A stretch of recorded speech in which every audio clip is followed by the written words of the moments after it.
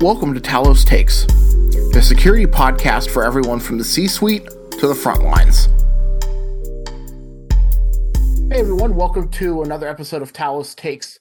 I am joined by Azim Kojabayev and Dave Liebenberg, both from the Talos Threat Intelligence and Interdiction team. Thanks for coming on, guys. Sure, glad to be here. Likewise. So, Dave, this is your first time on the show. I've talked to Azim a couple of times now about various topics, but real quick, can you just tell the listeners about what your role is here at Talos? Sure, I run a team called Strategic Analysis. We do long-term actor tracking, and we also manage some of our threat intel products like Aegis and things like that. Before I took on that role, I was doing mostly Chinese linguistics and Chinese translation. So I also had my hand in the translation and analysis game before starting this role. So the reason why I have you guys both on today is so that we can discuss the recent translation of the leaked Conti ransomware playbook. So this this playbook came into the wild a couple of weeks ago when someone who's involved with this group leaked it online, saying that they were essentially upset with the group. And we were able to take it and we did our own translation of it that hopefully provided people with some more context around this group versus like machine translated versions that were out there. So can you guys kind of talk to me about what the origins of this project are? When the leak itself happened, it definitely made a lot of headlines. But what was the process of your team saying that this is something we really want to dive into? So I think for my part, at least, looking at these machine translation stuff is great. We use it all the time in our translating efforts for sure. It's a great way to get a general gist of something. But when you want to get details, especially when you're looking at something jargony and something that has, technical jargon spanning different languages, it's good to have a native level analyst go in and translate that, just so you can really, really get those details in that help paint the fuller picture. And from there, we can give a better and more thorough analysis of what we're actually seeing. So, Zim, when you came on the show previously, we talked about the Lockbit ransomware operator because you were a part of that research paper that we put together where you and some of our colleagues were actually able to interview someone involved with that ransomware gang. What are some of the similarities that you saw between that person's reporting of what Lockbit is like versus what we were able to learn from the Conti playbook? So while there's similarities that I could really go deep into, the two that really stood out were the targeting aspect. This particular playbook kind of touched on the same process, figuring out who to go after.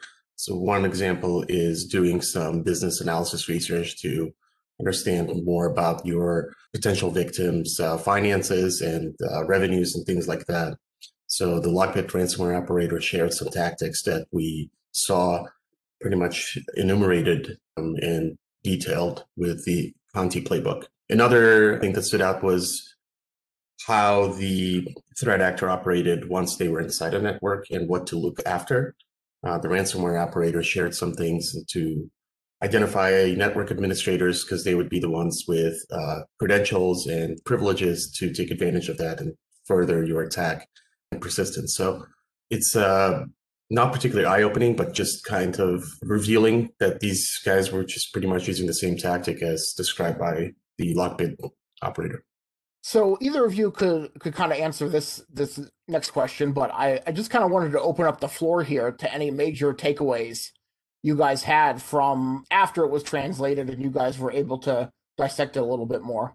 A couple from my point of view. One is barrier to entry, which we call out in the blog, is just they are so detailed and meticulous and great at laying out the steps you need to carry out some of these operations, so that even for somebody who's not, very technically adept or very skilled at pen testing or anything like that, they really lay out a good framework of how to get started in this so that, even a relative amateur can do some serious damage. Then the other interesting takeaway I had is that it really didn't get into specifics of who you should or should not target. It got into specifics of things they were interesting things they were looking for once they were in the target environment, but they're never like, hey, let's stay away from healthcare, or hey, let's only target healthcare. So that discretion was certainly interesting. It's just this re-emerging theme that stands out with these operators and these groups. It seems like the only way I can describe it is like these startups, tech startups of the 80s and 90s that don't particularly have these regulations and rules, and they're kind of riding their own way because there's not much accountability, and they're operating in this Wild West environment. So it allows them to, as Dave mentioned, to make it as easy as possible to expand the quantity of participants so they can obviously maximize their profits. So what are some other lessons learned from this process as a whole for, translating this playbook? Obviously, it was a huge undertaking. It's pages and pages long, and translating anything is not easy, of course. As someone who is only fluent in English anyways, I couldn't even imagine having the skills necessary to translate something from English into their native language. So what are some of the things that stood out to you guys during the process of the actual translation itself? When we first started with Talus, I feel like the sort of translator analyst link up was in its relative infancy. And since then, we've seen a lot more collaborative projects with native level translators and some of these more threat intelligence products. And what I hope to see is basically more projects like this. I think that linguistic analysis translation has a lot to offer to the threat intel field. So I look at this as, just another stepping stone in forging that path. One thing that stood out for me, just as far as a lesson, is the emotional aspect of these groups is beginning to leak out.